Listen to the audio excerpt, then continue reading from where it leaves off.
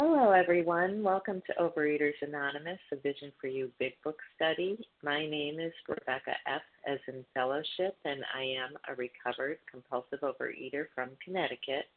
Today is Friday, January 15th, 2021, and this is our 7 a.m. Eastern Time meeting. Today we are reading from the Big Book of Alcoholics Anonymous, and we are in Chapter 3, More About Alcoholism, on page 30. We will be reading and commenting on the second paragraph on page 30, which begins with, "We learned that we," and ends with, "has to be smashed." Today's readers are Laureen D., Jason S., Matt J. F., Carmela G., and Tenzin P. The recording share ID numbers for yesterday, Thursday, January 14th, 2021, are 16,196 for the 7 a.m. Eastern Time meeting. That's 16196, and 16,197 for the 10 a.m. Eastern Time meeting. That's 16197. OA Preamble. Overeaters Anonymous is a fellowship of individuals who, through shared experience, strength, and hope, are recovering from compulsive overeating.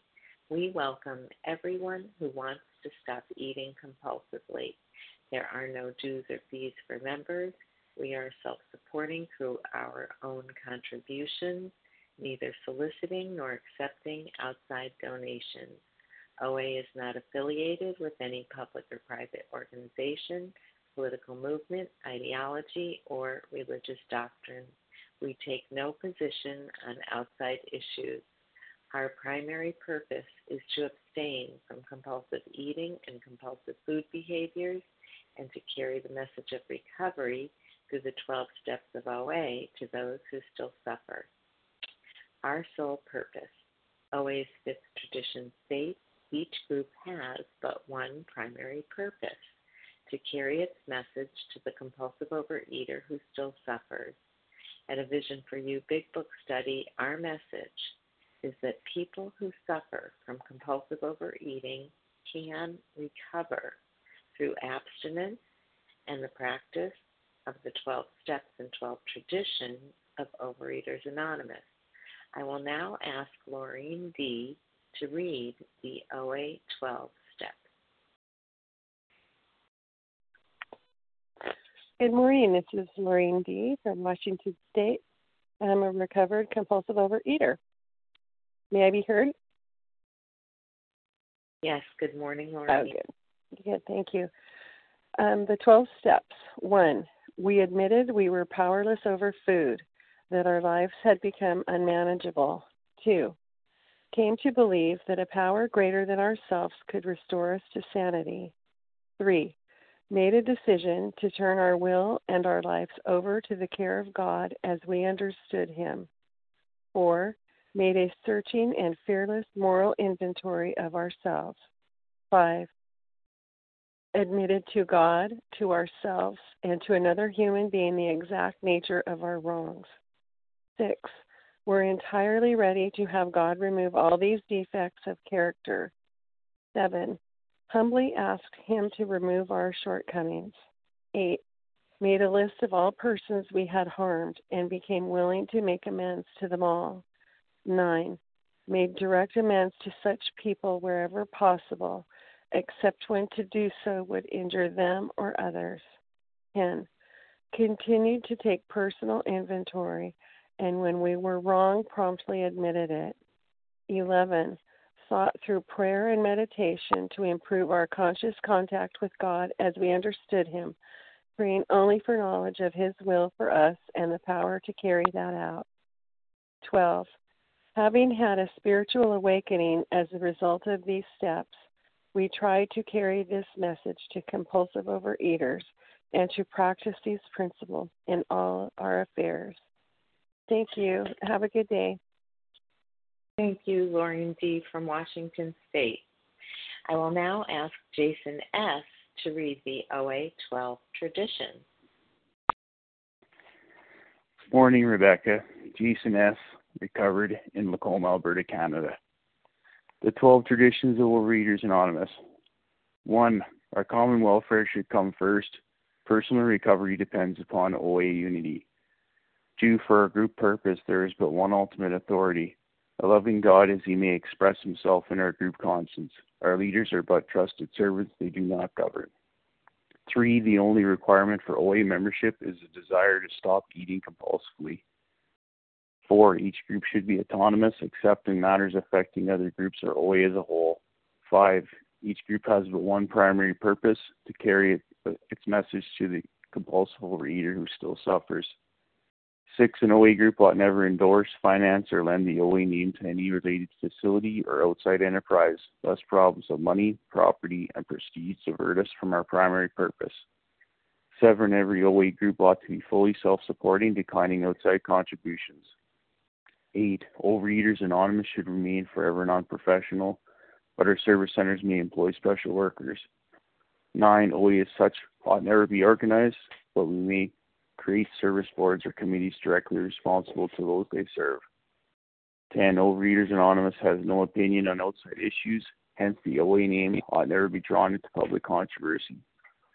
11. Our public relations policy is based on attraction rather than promotion. We need always maintain personal anonymity at the level of press, radio, films, television, and other public media of communication. And 12. Anonymity is the spiritual foundation of all these traditions, ever reminding us to place principles before personalities. Thanks for letting me do service, and I pass.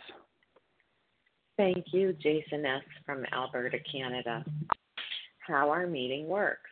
Our meeting focuses on the directions for recovery described in the Big Book of Alcoholics Anonymous.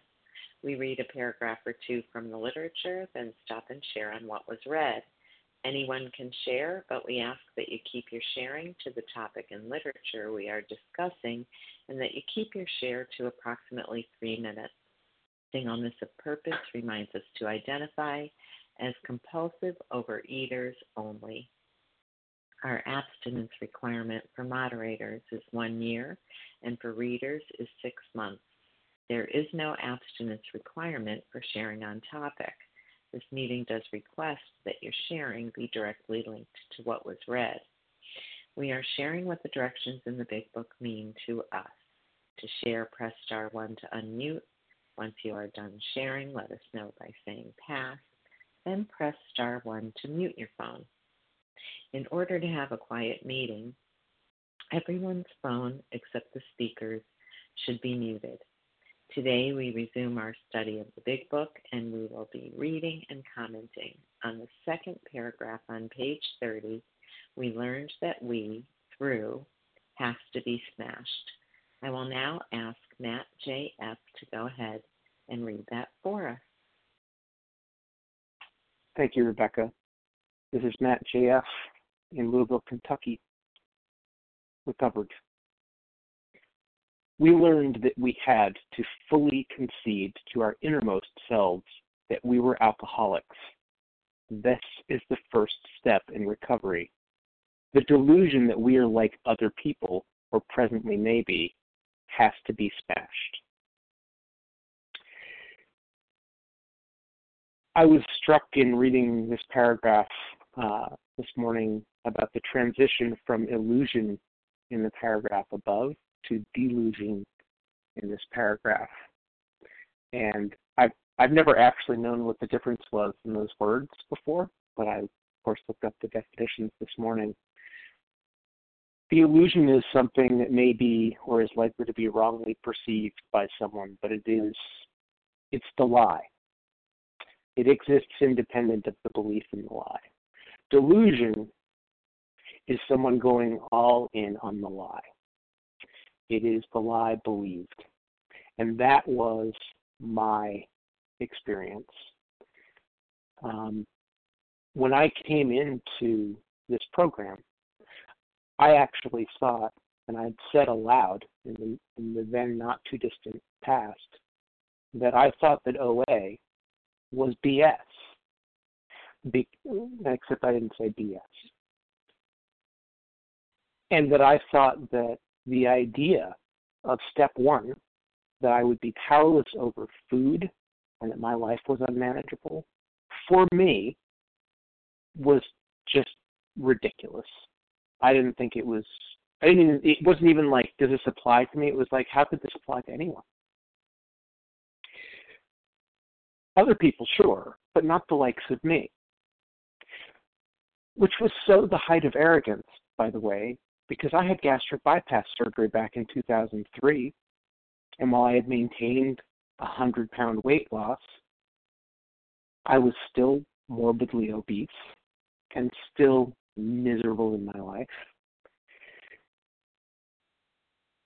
I was really all in on that illusion. And fortunately, because of I sort of blundered backward into the program. I was not looking for a solution to a problem I did not believe I had, when all of a sudden I realized in one instant that I did have this problem, and also I didn't want to have it anymore. It was smashed, and smashed means to destroy utterly. I can't cling to any shard of belief that, well, maybe someday, maybe I'll fix this, maybe that. And by the way, for me, that doesn't mean that I can't contemplate plans of eating that are out there and think that makes sense, that might work, that might be healthy. Because recovery for me is not about the food, it's not about the weight. It's about conceding fully that I am a compulsive eater. I am an addict. And if I do not accept that fully and completely smash that delusion that maybe not, maybe there's some hope, maybe I'll figure this out, I'm doomed. So I'm grateful to have been able to read this paragraph today, because it just so eloquently and succinctly lays out the requirement. That word smashed, to destroy utterly. So if you're a newcomer and your delusion is not yet fully smashed, get out the hammer. Start smashing. With that, I pass. Thank you, Matt J.F. from Louisville, Kentucky. Now, although we value your experience, we ask that you limit your sharing to every third day in order that others might share their experience too. So if you haven't shared on a Vision for You meeting on Wednesday or Thursday and would like to share on the second paragraph on page 30, we learned that we, through, has to be smashed. Please press *1 to unmute and state your first name and last initial. Carmela G. Johanan. Carmela G. And who was after Carmela G? Johanan. Joe and Ellen. Katie V. Katie V. FS. Harlan Say G. that one again. Wait, before I got Harlan, but before Harlan was FS. It sounded like. Ev, short as Evelyn. S. As Ev. Gotcha. Ev S. Okay. Who wanted to go after Harlan? Anyone?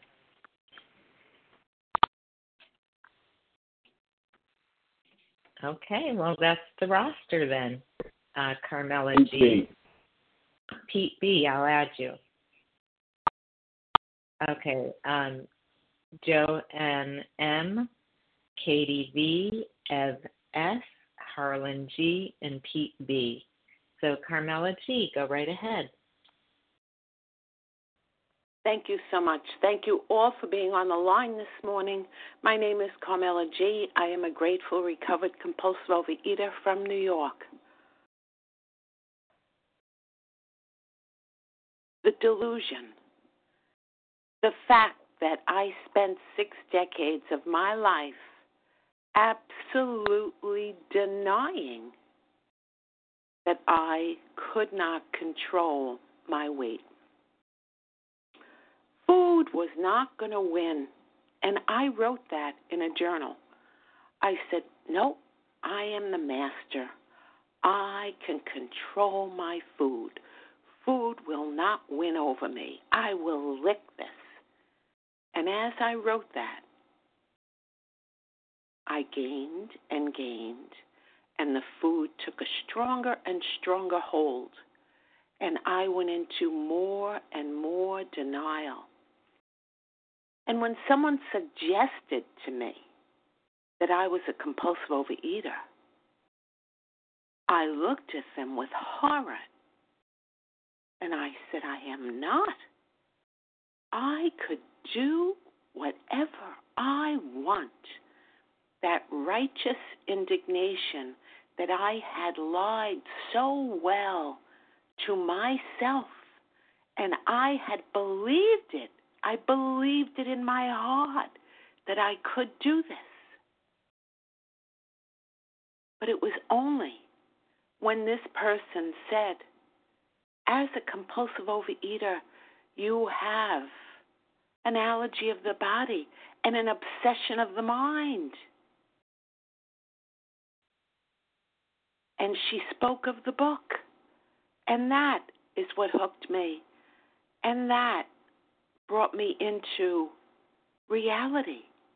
And finally became honest with myself. Because I never thought I was a dishonest person. But the biggest lie I was telling was not to others, but to myself. And today, only through working these steps can I remain honest, open, and willing to have a director. And that director is not me. That director is my higher power that I call God. And every day I must connect, put that plug in that outlet, wake up and plug in, and walk in the sunlight of the Spirit only through working these steps daily. And with that, I pass. Thank you. Thank you, Carmela G. from New York. Joanne M.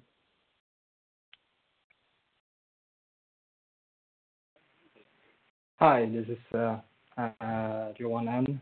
I'm like Nancy, and I'm a recovered compulsive eater in a very snowy and cold Sweden. Thank you so much for the service, and thanks for the share so far. And I'm just so grateful to be sharing on this paragraph. It's such an important paragraph, and really a powerful paragraph. It really describes exactly what I did not do when I first came into OA. That I still had this illusion and the delusion that I was like a normal eater. I admitted I had some problems, but and I got a sponsor. I attended one meeting a week.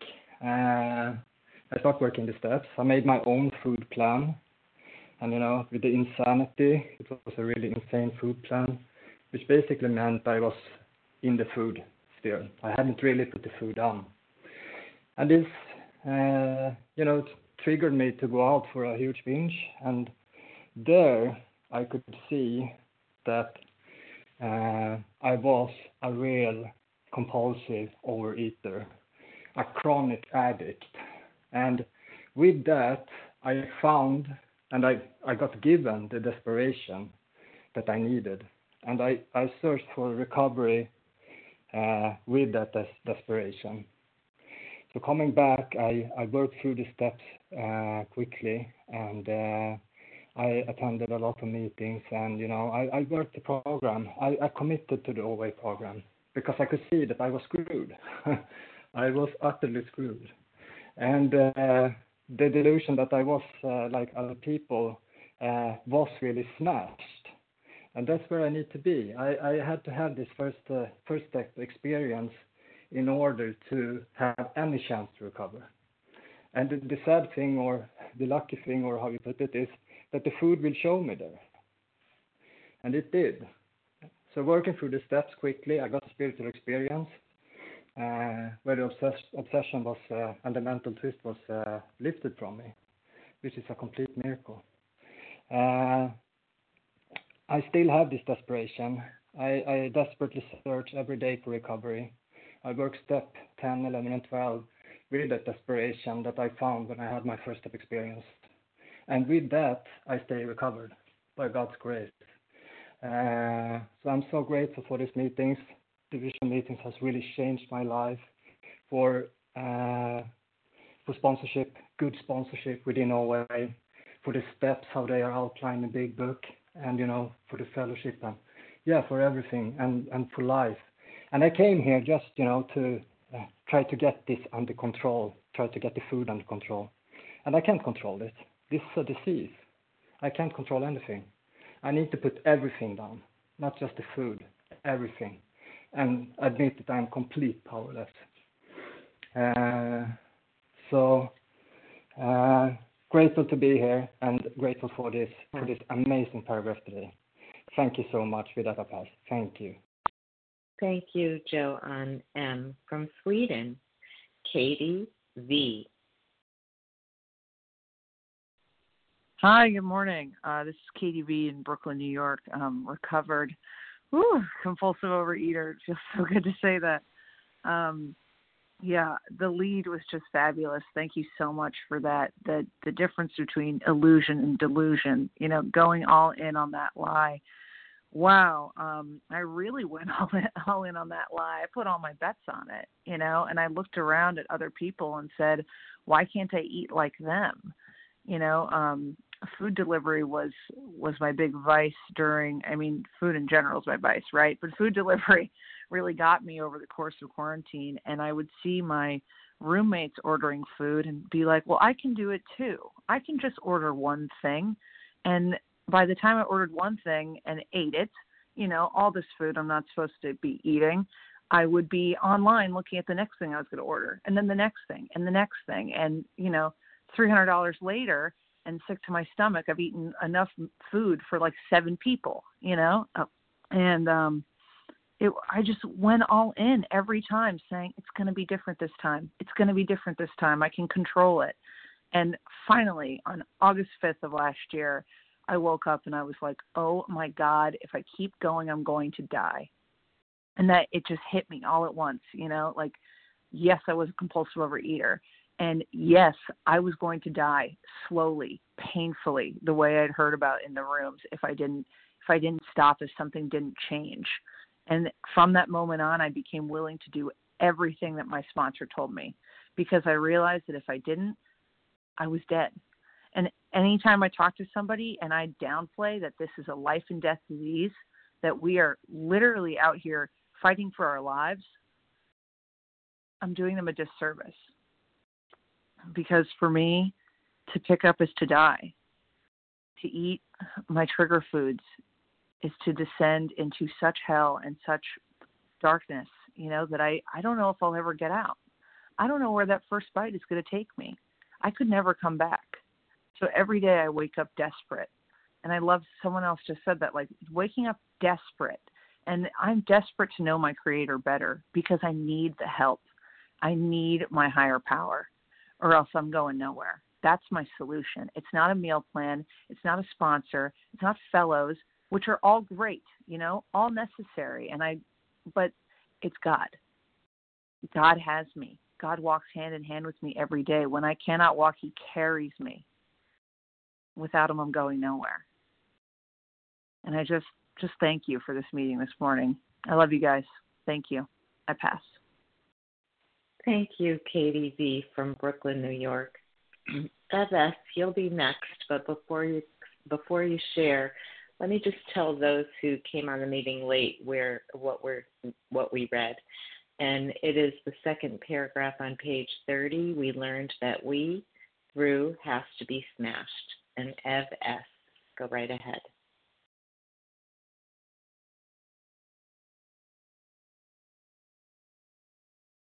Ev, do you hear me? Can't hear. Now I do. Yep, go ahead. Okay, great, wonderful. Let me just kind of put my timer on so that I know that I'm doing well with time. My name is Ev. I'm a compulsive overeater from Summit, New Jersey, and thank you so much for allowing me to share. This is my first time doing this, A Vision for You. I've been listening for quite some time. And, it's interesting. I've been in OA for 10 years, and I've been abstinent since March. the beginning of this pandemic, and I'm a healthcare worker. So it's been very, very, very stressful in terms of work and also life. But it's interesting because I came from very chaotic beginnings in life. I was raised by a mentally ill mom who had substance abuse issues and an absent father. And as I grew older into young adulthood, I felt that control was crucial in my life. I felt that I had to control everything in my life in order to offset the chaos in my life, and I equivocated control with success, and so I would always have problems with my food. Of course, I started out restricting, being anorexic, going down to 85 pounds, and then purging, and then into obesity, going almost to 300 pounds, and I was fixed on this delusion that I was not different than anybody else, that I was able to control my food, not recognizing that when I eat every day, I'm one of those people who has to eat everything on the plate to the point that it's clean, that it looks like nobody's eaten on it. I have my allergic foods. I'm very allergic to sugars and salty, crunchy things, and I've had to embrace that I am different from other people. I am not somebody that can eat everything, and I thank God for NOA for bringing me to realize that because it saved my life. I'm not going to be 300 pounds, thank God. And as long as I work my steps and I live in the 10th, 11th, and 12th steps every day, that is certainly key for me in order to maintain my recovery, especially during these very, very terrible times in the pandemic. I wanted to let all know that I am available for sponsorship. And to work through the steps, so feel free to give me a call, and thank you for letting me share. Thank you, Ev S. from New Jersey. Harlan G. Hi, thank you, Rebecca. I'm Harlan G., and I'm a recovered compulsive overeater, and I'm in Scottsdale, Arizona. The original working title of this chapter was More Truth About Alcoholism, and they made Bill take the word truth out of there because they were uncomfortable with how it made them sound like experts on it, which we are not. Most of the information on this chapter comes from Richard Peabody's The Common Sense of Drinking. Richard Peabody got a lot of things about alcoholism wrong, but he got 3 things right. And all 3 of these things are going to be illustrated in this chapter. These are the things that he got right. The book was published in 1930. He died of his own alcoholism in 1936. But so vital was this book, was one of the 4 books that framed the big book, one of the 4. So vital that Bill Wilson's copy of The Common Sense of Drinking is in the AA archives as we speak. But there were 3 things that Peabody got right. The disease is permanent. It never goes away. The disease is progressive. And in the next paragraph on Monday, we're going to talk about the progressive nature of it, and we're going to see the progressive nature illustrated all through the chapter. In every one of the things that we're going to read, Jim, a man of 30, Fred, the jaywalker, we're not going to see people who were drunk and couldn't get sober.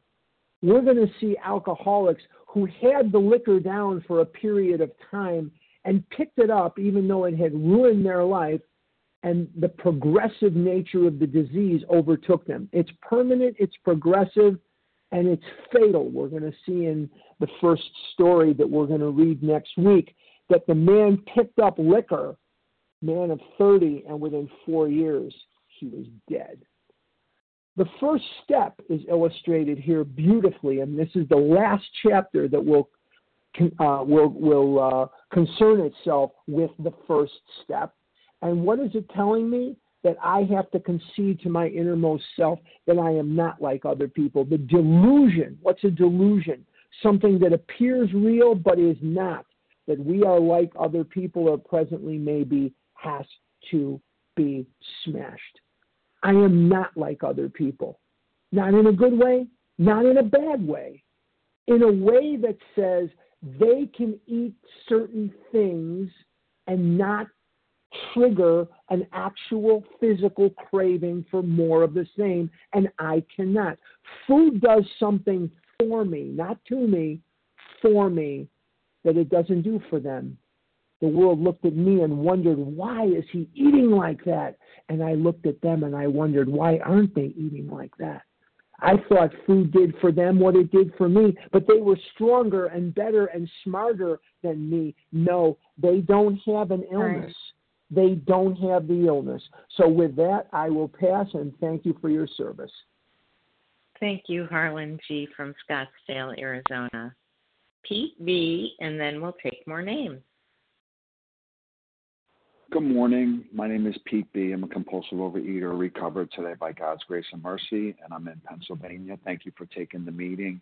Heard a lot of really great things today. I really like how Matthew pointed out the difference between illusion and delusion, you know. And I like to point out the difference between the first step and step one in recovery, because we hear a lot about, the step one. It's the only step I need to do perfectly, right? But the difference between admitting and conceding are significant in my humble opinion, right? Because it's easy to admit things that I don't really understand, right? It's easy to just say, well, I guess that's what I am, right? Admit I'm a compulsive overeater. I mean, I'm fat. I eat too much, right? Like that's what it means, I guess. But concede means to admit something is true or valid after first denying or resisting it, right? And I had to concede, which implies to me that in order to concede it, I have to understand it. And up until this point, we've done a great deal of reading from the doctor's opinion, from Bill's story, and There Is a Solution, explaining the nature of this condition, right? The points of it that are super, super significant, that no human power could relieve it, that I'll never assemble an effective mental defense. Right here where it says the delusion that we are like other people has got to be smashed.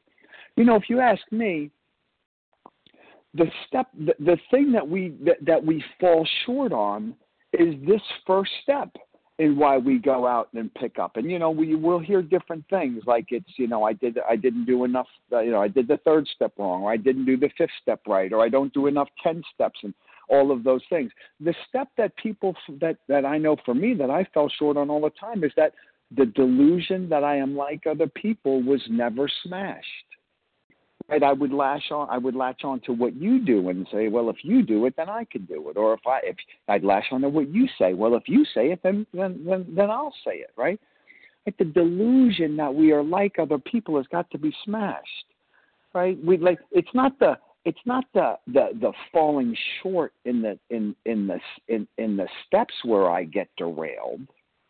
Right? It's in the falling short and conceding to myself, the dependence and reliance upon humans, the idea that I'm in some kind of management program, right, where I'm going to manage my emotions, manage my food, manage my feelings, right, like all these things. No, I fall short because I rely on human instinct. I rely on my mental defense. Right. Right? Like what did you say, time? I did, Pete. Sounds good. Thanks. You want to go cut it off right then and there? Yeah, it's fine. I'll take my 3 minutes. Not that brilliant. Pete. I would have let you finish up a little, but thanks so much, Pete. B from Pennsylvania, and I think we have time for 6 more people to give me your names and first initial of your last name and where you're from. If you'd like to share on the second paragraph on page 30, we learned that we through has to be smashed and you haven't shared on Wednesday and Thursday. So please press star 1 to unmute if you'd like to give me your name.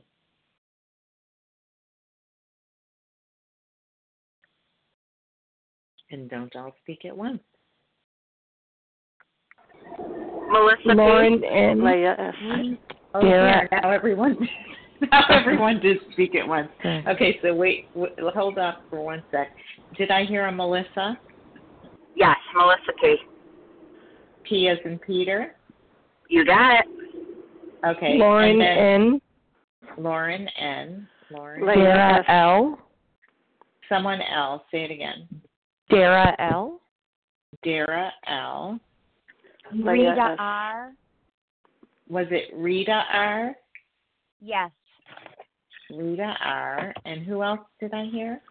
Leah S. Leah S. I got you, Leah. And was there Jackie another? R. Was it Kathy Jackie R? R. Is it Kathy Jackie. R? Jackie R. Thanks for sticking with me. Okay, I think that's our 6. Melissa P., Lauren N., Dara L., Rita R., Leah S., and Jackie R. So Melissa P., please go right ahead.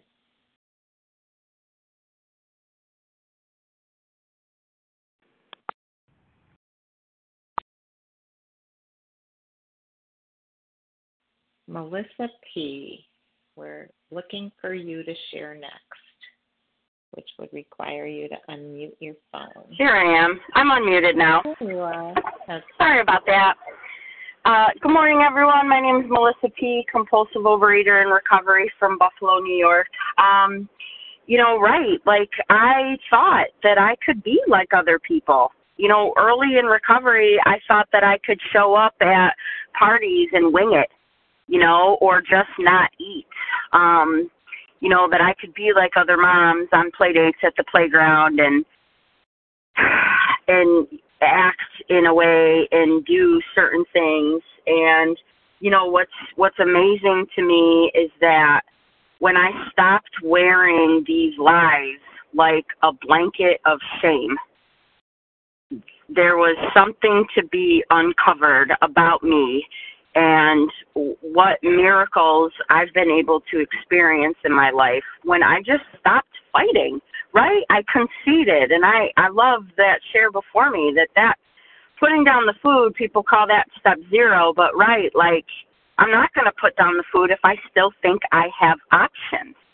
I still think I have power. I am powerless, so powerless, not just over what I put in my mouth, but how I interact with people, how I jump the gun and I get angry really easily, and for me, I don't have to wear that delusion like this cloak of shame anymore. I walk a free woman today, and it's not easy. I racked up a pretty heavy 10th step yesterday at my school. And thank God I'm not like other people, because I had a sponsor that got to remind me this morning that I had to show up as an agent of God, not as God, at my school. I had a whole phone list of people that I could call to talk this over and see my part, right? Not have someone co-sign my shenanigans. And that all started when I was able to wave my white flag. No more. I'm not like other people. And thank God. Thank God, because when I stopped pretending that I was, God sent out a beautiful lasso to me so I didn't have to wander aimlessly anymore. And he pulled me right in to all of you in this book and these steps. And I'm just, life isn't easy, but this is the most beautiful landing pillow that I could ever jump off of into my daily life and hand in hand with my Creator. And you know what?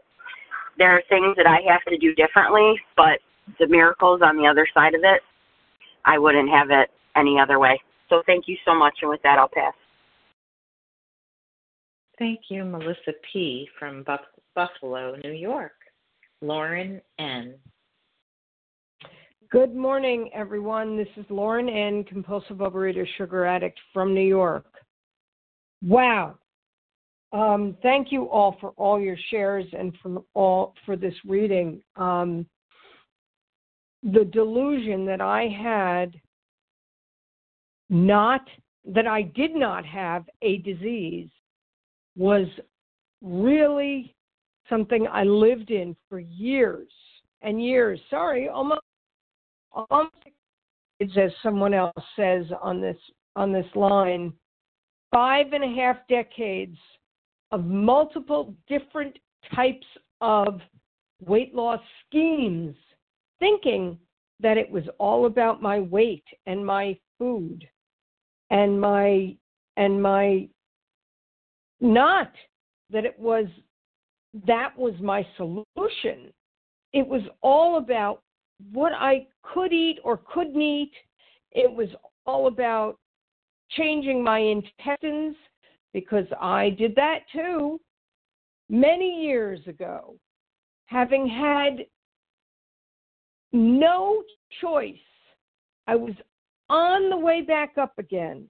I gained 20 of my 100 pounds that I had in bariatric surgery, and was still thinking I could do this on my own. I knew better than anyone else. Wow, did I have to be totally out of options before I was able to come here and believe that I too have this disease, that this disease is in my mind, and no matter what I do,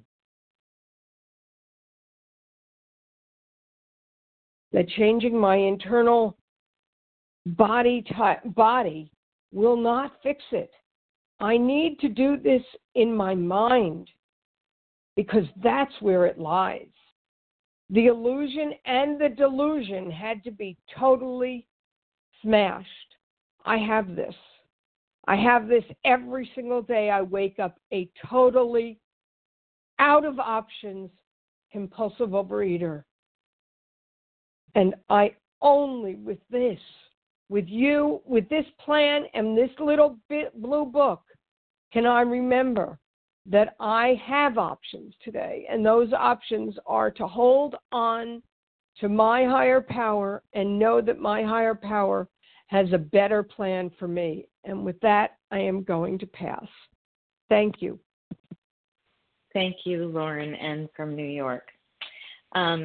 Before you go, Dara L., I just want to let you know that Leah S. texted me. She has to back out of her slot. So Jackie R., you're going to go after Rita R. And Dara S., you're next, then Rita R., then Jackie R. Dara great. L. Thank you so much. I'm Dara, and I'm a compulsive overeater. This paragraph is really it's startling to be back here.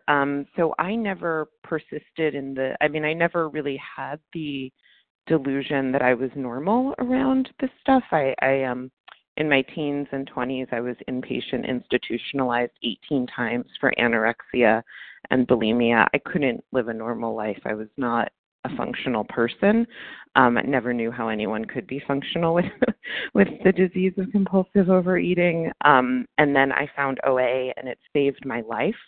And I had such an intense spiritual awakening that after 2 years of abstinence, I thought I didn't have the problem, stopped going to meetings, relapsed horribly, came back again, had another 2 years of abstinence, thought I didn't have the problem, walked away, relapsed horribly, came back again, had 5 years of abstinence, and now I'm coming back after a year and a half of a terrible, terrible relapse. And so I know that my experience has been that the difference between admitting that I have a problem and conceding it is probably the willingness to continue showing up every single day and doing the work.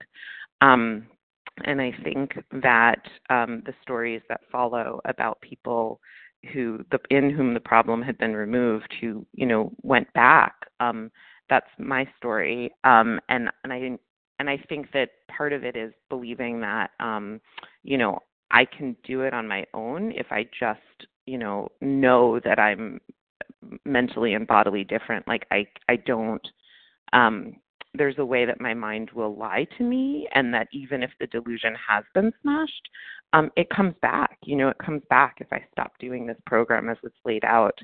And I've experienced that so many times. And I think coming back now after a year and a half relapse, I'm really scared of my brain because it's so convincing, and the disease is so convincing. And if I'm not putting my faith and my trust in a higher power and working the steps and having someone else that I can be open and honest with, a sponsor, like I will fall for its lies, even given having been inpatient institutionalized 18 times, having declared bankruptcy, almost losing my colon, having had seizures as a result of this, and even given the fact that OA has given me an incredible life every single time I've worked the program, like I will fall for the lie that I can walk away and that I'm okay and I don't need you people or this program anymore.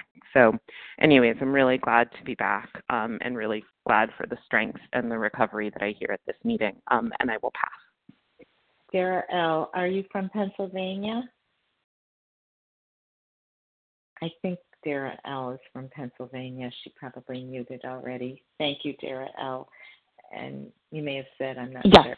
Yes, Philadelphia, oh, great, Pennsylvania. Great. Yep, Got Philadelphia. It. Thank you. Thank you for your share and letting us know where you're from. Rita R.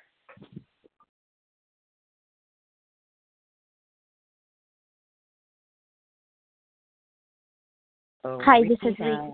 Oh, good. Hi, can you hear me? Yes, I do now. Go ahead. Okay. Thank you, moderator. Thanks to all the fellows here on this line today. Such great shares. The beginning was just fabulous. I guess I wanted to, I really am learning that this program is not about food, and that I don't just lie about who I am, which is a compulsive overeater, but I lie about my character.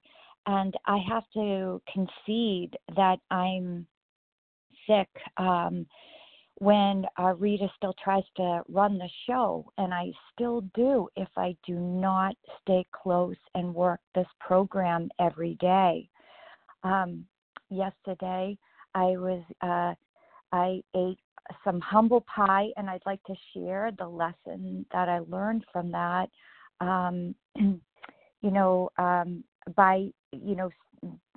By the grace of God, staying close to the program yesterday, I knew I needed to do a 10th step, although I'd have to be hit over the head. I don't know how I could ignore it. It was so awful. And I did, and I thank the fellow who heard from me, who tolerated the justifications and rationalizations that my ego couldn't stop from, talking during the 10-step inventory. I learned, truths about myself that really hurt. I heard another, and it's really, really true that when, for me, when I hurt others, I really hurt.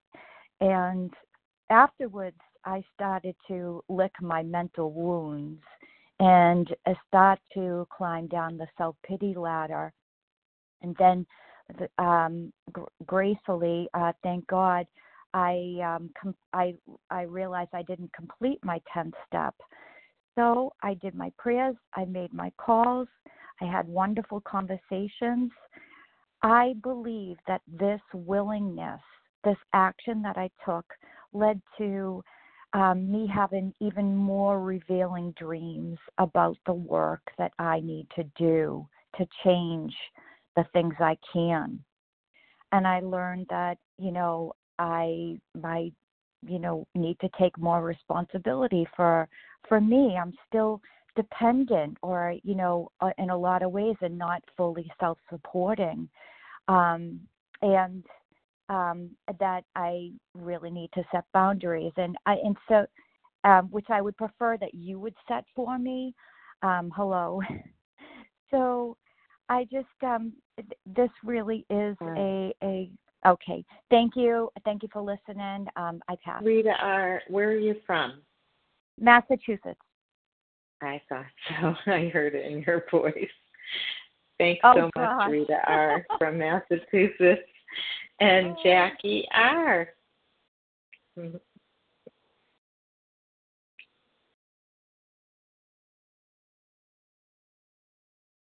Jackie R.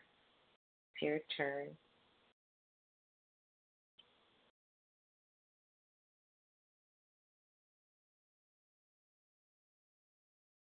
Jackie, can you unmute your phone? *1 or the mute button on your phone.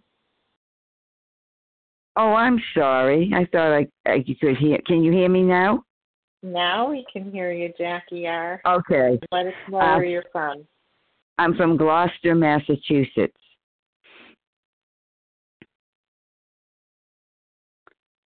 And I just wanted to comment that paragraph brought to mind a situation that happened after the first or second meeting. I went to a meeting 2 days in a row, and when I came home, I sat on the steps inside the house going up to the bedroom, and I just started to cry, and I started to yell, and my husband said, "What the heck is the matter with you?" And I told him that I found out that I had a disease, and I told him what it was, and the people at those meetings really helped me to know immediately the disease that I had. And my big concern was, oh my gosh, no one's going to feel sorry for me, because this is a disease that most people don't identify. They don't even know it exists. Why don't I have polio, or why don't I have something else? Because then people would feel sorry for me and would be in there. It's like my attitude, and I didn't even know it was, if I don't get caught, it doesn't count. If I don't get caught, it doesn't matter. And it was the whole fact of me being selfish, self-centered, self-seeking, dishonest. I didn't mind having a disease. I didn't care what it was, but I wanted everyone to feel sorry for me and to be there to help me. Boy, that really revealed a whole lot in those first 2 meetings. And thank you. I'll pass. Thank you, Jackie R. from Boston, Mass. We have time for one more person to share. Who would like the slot? Claire E. from the UK. Claire E., it's all yours. Go right ahead. Oh, thank you so much. My name's Claire E. I'm a recovered compulsive eater in Cornwall in the UK. Thank you to everyone who shared what a powerful couple of lines of the big book. And I really enjoyed what's been said about the delusion, which is a firmly fixed held belief despite all evidence to the contrary. And I think at some level I did know I was different to other people, and I think this encompasses everything about my illness. I'm physically different, I'm mentally different, and I'm spiritually different from people who can eat normally. But I guess the difference for me now is that I accept that. And for me, this couple of lines speak to me of complete surrender rather than compliance, rather than kind of knowing it and trying to make myself different, which is what I did for years and years and years, is force myself to be different and fail every single time. For me, this sort of, fully conceding to my innermost self is a complete surrender. And I've been reading a bit of Harry Tiebo's work recently, which talks a lot about surrender, and it sort of talks about surrender being different from compliance. Compliance is agreeing with my mind and knowing intellectually I've got a problem, but surrender is that deep depth. I'm out of ideas. I can't do this. And it talks also about surrender being followed by peace and acceptance versus compliance being followed by still argument, fighting it, warring a bit. And for me, it's a really different experience when I surrender. And it's a giving up the ghost. It's throwing my hands in the air. I can't do this. And it feels very different to, I'll just see if I can do, I'll just see if I can, holding on in the back of my head that someday, one day, as it says later in the book, I'll beat the game. And it, also talks a lot about surrender not being a one-time experience. If I don't take steps to continue my surrendered state, my ego will resurge, and that is absolutely 100% guaranteed. So I need to have a surrender every day. I need to continually work on my surrender, and I do that by working with other people, by listening to meetings, by reflecting back on what it is, through working back through the steps again, through taking 10 steps and doing 10 steps myself. Because I have to be constantly surrendered to the fact that I just don't know what's best for me. I don't have ideas here, and I need a power greater than myself for abstinence, but bigger than that, for sanity and for peace in my life. So yeah, I really enjoyed the sharing today, and thank you so much for hearing me. I got a little slot at the end. Blessings to everybody. Have a good day. Thank you. I'll pass. Thanks, Claire E. from the UK. And thank you, everyone, for your participation in this meeting and for the opportunity to be of service. That was quite an action-packed little paragraph there. The share ID number for this meeting, Friday, January 15th, 2021, 7 a.m. Eastern Time, is 16,202. That's 16202. Please join us for a second unrecorded hour of study immediately following closing. We will now close with the reading from the Big Book on page 164, followed by the Serenity Prayer. Will Carmela G. please read A Vision for You? Our book is meant to be suggestive only, to the end of the page. Thank you so much. Our book is meant to be suggestive only. We realize we know only a little. God will constantly disclose more to you and to us. Ask Him in your morning meditation what you can do each day for the man who is still sick. The answers will come if your own house is in order. But obviously you cannot transmit something you haven't got. See to it that your relationship with Him is right, and great events will come to pass for you and countless others. This is the great fact for us. Abandon yourself to God as you understand God. Admit your faults to Him and to your fellows. Clear away the wreckage of your past, of what you find, and join us. We shall be with you in the fellowship of the Spirit, and you will surely meet some of us as you trudge the road of happy destiny. May God bless you and keep you until then.